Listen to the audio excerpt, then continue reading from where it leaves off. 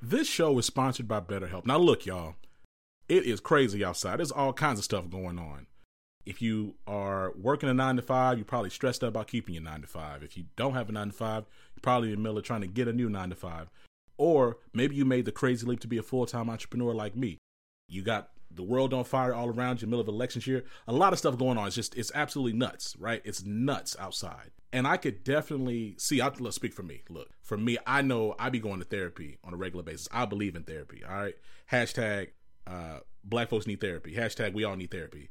We all need it. And for me, I can say if it wasn't for therapy being like an ongoing maintenance tool in my toolkit to help me stay level and help me realize that I'm okay, everything around me is okay, here's what I can control, that has been critical for me. And I would hope that if you have thought about therapy, or if you haven't thought about therapy, let's say you're like I ain't got time for therapy, I'm too busy trying to make sure that these plates keep on spinning, I hope that you check out BetterHelp. It's entirely online. It's completely convenient, designed to be convenient, flexible, and suited to your schedule. Just fill out a brief questionnaire to get matched with a licensed therapist, keyword licensed therapist, and switch therapists anytime for no additional charge, which is incredible.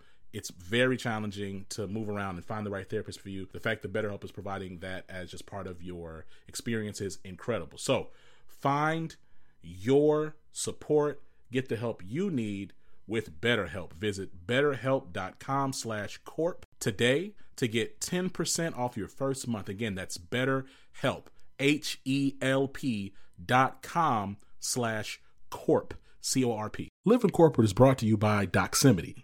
Doximity is committed to fostering an inclusive and diverse work environment where differences are valued, practices are equitable, and employees experience a sense of belonging that allows them to bring their full, authentic selves daily. As medicine's largest network, there's an elevated level of responsibility to everything we do.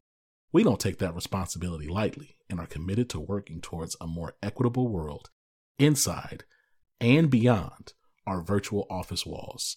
So if you want to learn more about Doximity, go to your app store and type in DOXIMITY. Again, that's DOXIMITY.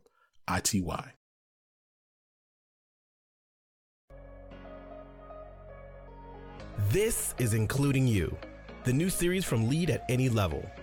Including You features stories from chief diversity officers and other executives who are creating inclusive cultures in their organizations. Our goal is to show what's working in companies just like yours, to give you the tools you need to keep pushing for progress in your own workplace. We want to create belonging and opportunity for everyone, including you. And now here's your host, Amy C. Waninger.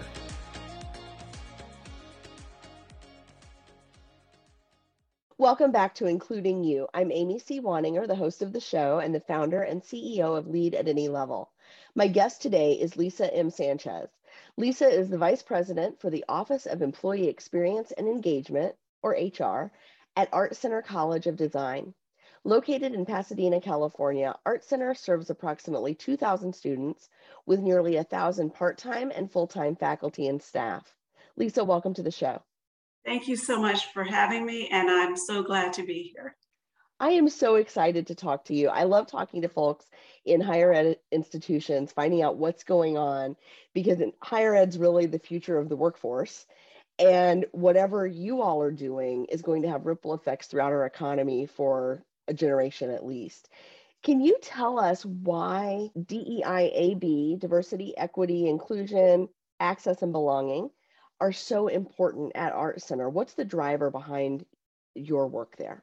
Absolutely. Thank you for that question. And thank you for this platform to have this very important conversation. You always hear people say DEI or D and I.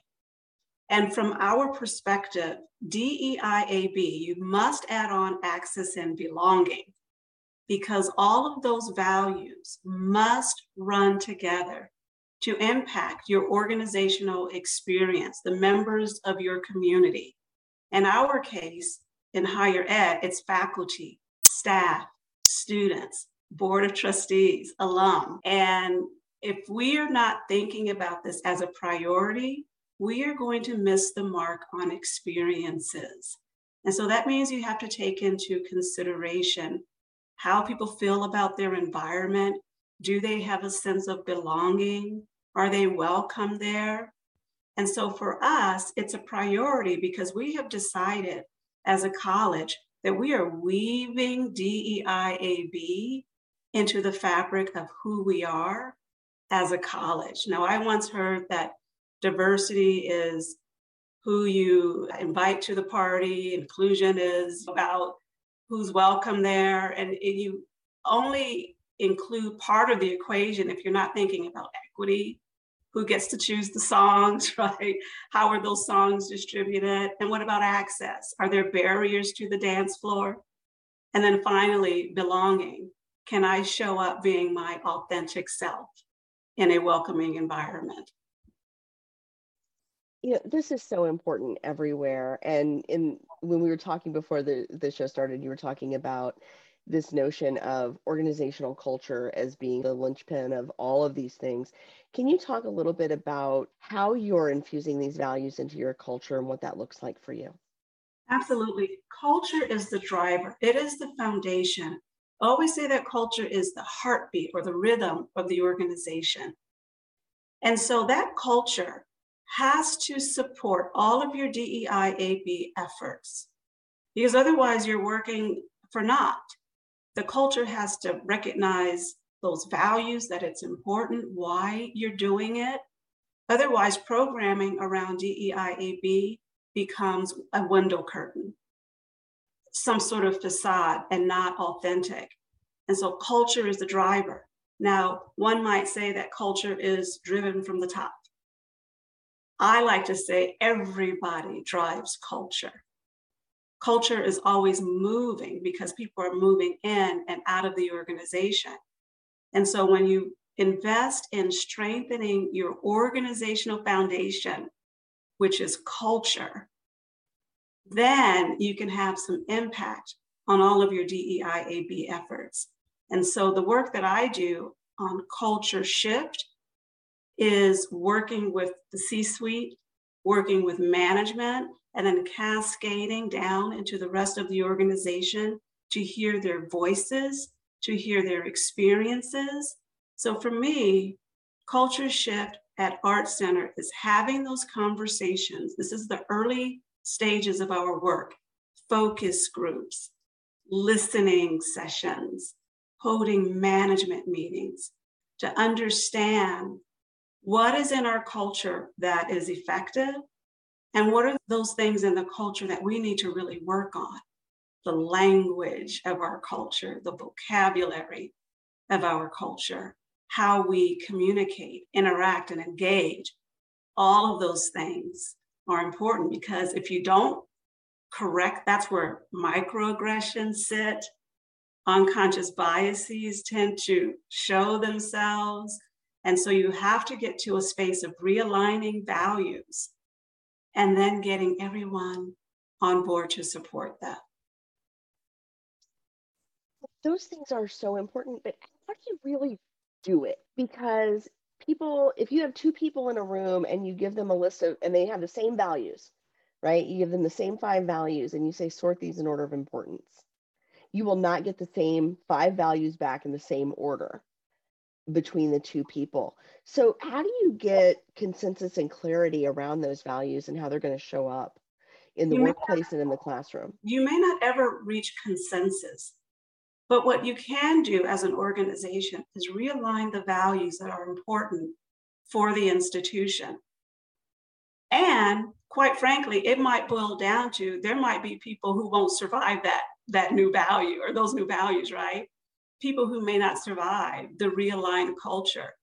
And so at best, what I think we can do is create a space of understanding, mutual understanding about what we will accept, not accept, what we will tolerate, not tolerate.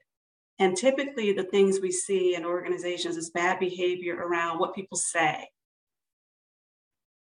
publicly calling people out on things that are inappropriate. Those things, if they're not corrected, they're given permission. And so what I like to focus on is calling people into a conversation, not calling them out, because calling out seems confrontational. But when you call people into a conversation about what you just heard, so that they understand that what they said was inappropriate, that's how you get to a place of understanding, a place to shifting the culture, because people are now getting on board with that. And what I'm seeing in my own organization is hearing people speak a different language. We're speaking out loud, DEIAB, because it matters. We're hearing people talk out loud about culture because it matters. And so the more you give voice to something, people understand that it becomes the realigned values.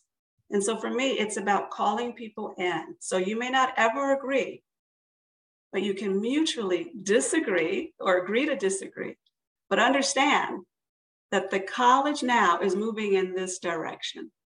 And so that's how we get to it. It's open and ongoing conversation. The listening and learning aspect of it is very important. Getting people involved is very important, because you don't want leadership just leading this effort. So one of the things right now that we're doing, and I hired a new director of organizational development, this individual is helping me cascade this conversation wide, up, down, all throughout the organization. We infuse in that pulse surveys so that we understand what our community members are feeling, and also involvement, asking people to serve on work groups to help us move this effort forward. Is this effort complicated by the fact that you have the bulk of your staff is part-time? And so they're not people who are physically there all the time, full-time resources. I would imagine it's a little harder, correct me if I'm wrong, to reinforce or to get these things to stick when you've got people students going in and out, first of all, every semester, new students in and out all the time. And then you've got faculty who may rotate in and out, or faculty who are part-time. You've got support staff who are part-time as well. Can you talk a little bit about how you make this real and tangible and sticky, even in a population and an environment that's so fluid? It's difficult, and you raise a very important question. It's difficult on all of those levels that you just mentioned. We have faculty who are in other countries who can teach in the Zoom room and never have to step foot on our campuses. You also want to factor in that we have generational differences. Your millennials, your Gen Xers, and your Gen Zs, all the way up to what we call the veterans. And so that's why this work is not a one-stop shop. It's not a one-size-fits-all. It's learning to understand the perspectives of others and how we fold that diversity of thought into our programming. So while it is difficult, I think the way you get around that is to make sure that there's inclusion, that you have the right people at the table having conversations. Oftentimes you've got people in leadership making decisions across the whole organization where you don't have other voices at the table. And so to get to all of those different nuances, part-time, full-time, generations, out of state, out of country, it is about communication. It is about inclusion. It is inviting the right people to the table. It's creating ambassadors who are carrying down message. It's making sure that management and leaders are onboarded so that they are having the right conversations with their teams. And also, we can't forget the students. They are the reason why we're there. And so making sure that we are touching base with those student councils to get their voice as well, and also getting them involved in some campaigning as well. And so how do you, with all of that you have going on, all those moving parts, how do you measure success in your work? Very good question, because the story always lies in the data, right? And so for us, we like to use pulse surveys, periodic check-ins or temperature checks to understand how we're doing, understand how our community members are feeling. And we use that data to either step up our programming or add new programming. So that's very important. The other points of data are how we recruit. Are we asking the right questions? Oftentimes people might answer a DEI AB question as, oh, that's very important to me. But from our perspective, the questioning is very important. We want to know what you've done. What are you doing? How do you fold that into your teaching? How do you fold that into managing and leading others? Very important information, starting at higher. Performance evaluations. We have adjusted our performance evaluation questions or categories to account for how people are doing ongoing learning. I don't call it training because training is for dogs. Ongoing learning on DEI-AB. So we have programs that we implement that are mandatory, and then we add in supplemental programming. So people have continuous learning on DEI-AB. And so we are assessing that in the performance evaluation process. It sounds like there's a lot of accountability baked into this, which is critical, I think, for any sort of sustainable result in an initiative. Are you starting to see those results show up in your pulse surveys? Are you starting to see people internalizing that level of accountability? Yes, because what I'm hearing now as I'm working on a particular investigative case is that people are more empowered to call people in to conversations when they hear something that doesn't sit right with them, whether it's a protected category or some other type of comment. We're hearing people's vocabulary change. As I said earlier, people are saying culture shift. It's embedded in the culture. The problem is the culture. They're using DEI-AB more often because they are embedding that into how they operationalize their departments, whether it's teaching, it's the curriculum, hiring, and all of it. So that's where we're seeing a change. Are we perfect? Are we exactly where we need to be? No, because there's no end date to culture. Culture is fluid. It's constantly changing because people are moving in and out of the organization. But the more we put this in front of our community, the more that they see that it is important, it is something that represents our values, and we're beginning to see people adopt, adapt, and implement practices and programs that align with DEI-AB and organizational culture, as well as the shift.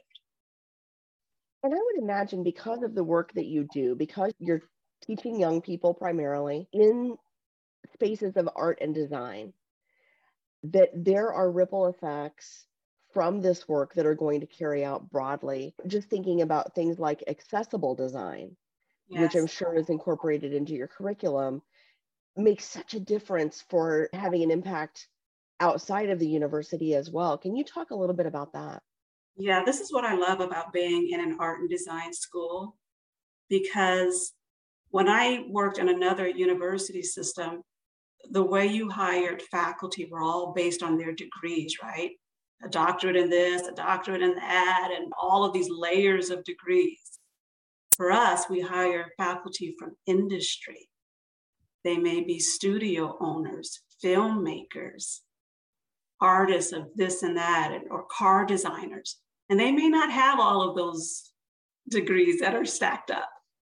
And so there's a perspective from the classroom perspective that is imparted on our students that is very conscious or aware of the earth, the environment, social justice. And we see that through art and design that we can make a difference. Early on, when this pandemic started, our students were right out of the gate engaging in making masks. And as we are doing graduation now in person, because we were all doing it in the Zoom room, of course, you see the influence of this current time, this pandemic, find its way to the films that they make, to the art that they design. And students are, of course, the future. They're much different from my generation, the baby boomers and beyond. And so they are expecting that type of learning. And so that's exciting to see. Yeah, and what's exciting to me about that is that your students in particular are not just expecting the world to be that way, they're actively creating a world that will be that way for them. Exactly. Our mission statement is about creating change, influence change, right? And that's what these students are doing. And when you see their work, it is so rewarding. Now, someone might say, you work in HR, maybe you don't really connect to the student experience. And make it a point to connect to the student experience. Going to grad show, going to graduation, seeing or actually participating in the Zoom room when some of our department chairs, as we call them, some schools call them deans, they bring in these guest speakers from all kinds of industries to speak to our students. Now that we are hybrid and remote, I now have an opportunity to click on the Zoom link and participate. And it's been fantastic. So that has been a very rewarding aspect of working in art and design, seeing how we influence change and create change.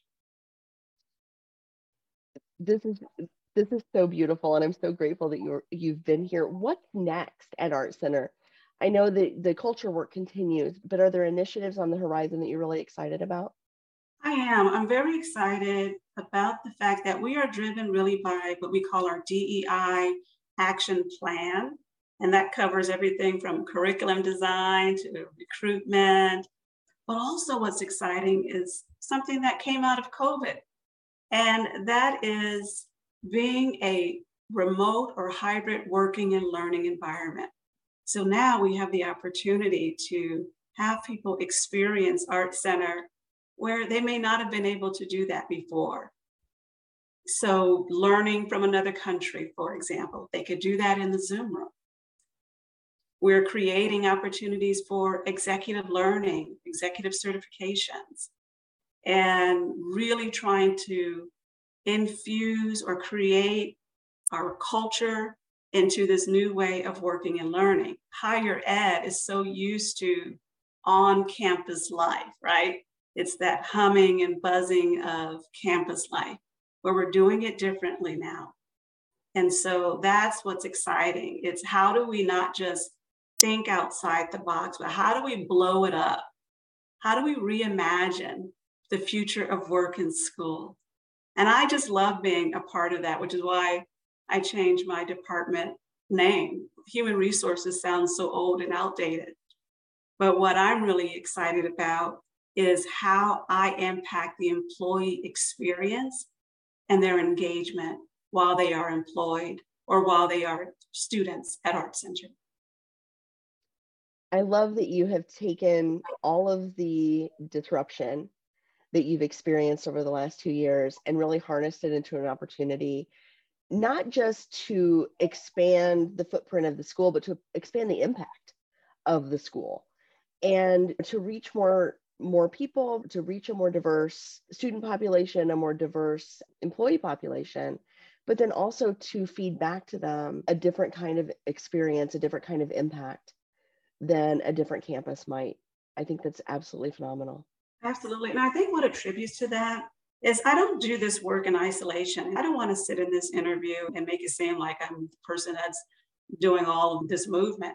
This is a collective, collaborative process between my department, our Center for DEI. Yes, we have a standalone Center for DEI that was created by our campus president. I also partner with faculty affairs, with student affairs, with our Title IX office, with the director of organizational development, a new hire in my department. And we are working together for this cause. And so make no mistake, this work cannot be done in isolation. It really does take strong internal partnerships to really make a difference.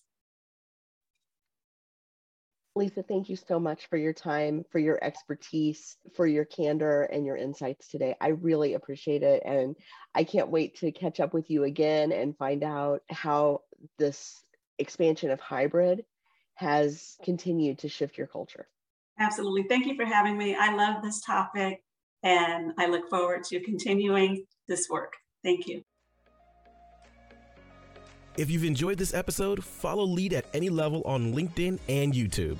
Then join us for Including You video simulcast every Thursday at noon Eastern. Including You can also be enjoyed each week as part of the Living Corporate audio podcast series, available on all major podcast platforms. Learn more at living-corporate.com. Including You is brought to you in part by Lead at Any Level, a boutique training and consulting firm improving employee engagement and retention for companies that promote from within. Lead at Any Level. Leaders can be anywhere and should be everywhere. Learn more at leadatanylevel.com. Lead at Any Level and its logo are registered trademarks of Lead at Any Level LLC. The views and opinions of guests on our show do not necessarily reflect the positions of Lead at Any Level, Living Corporate, or the sponsors of Including You. That's it for this week's episode of Including You. Join me next week when my guest will be Chris Smith. Chris works with the Department of Energy to set policy to reduce economic and environmental disparities. And it is a fascinating conversation. You won't want to miss it. This episode of Living Corporate is brought to you by Blind. Blind is a trusted community of more than 5 million verified professionals, from startups to some of the largest companies in the world like Amazon, Deloitte, Ernst & Young, Goldman Sachs, Google, JP Morgan, Meta, and more. Blind's mission of transparency seeks to break down professional barriers and silos at work so that you can make productive change and advance your career. It's a safe space to ask questions and get the real-time insights and perspectives from people who know what you've been through. On Blind, you can connect and have honest discussions about everything from compensation, company culture, performance reviews, promotions, and more. You can also join your exclusive private company channel to chat with your coworkers about company policies and what's really going on at work. And because it's anonymous, you can be honest and trust what you read on Blind. Download and install Blind from the App Store or visit teamblind.com to get access to the latest salary, company reviews, and interview experiences thousands of companies worldwide.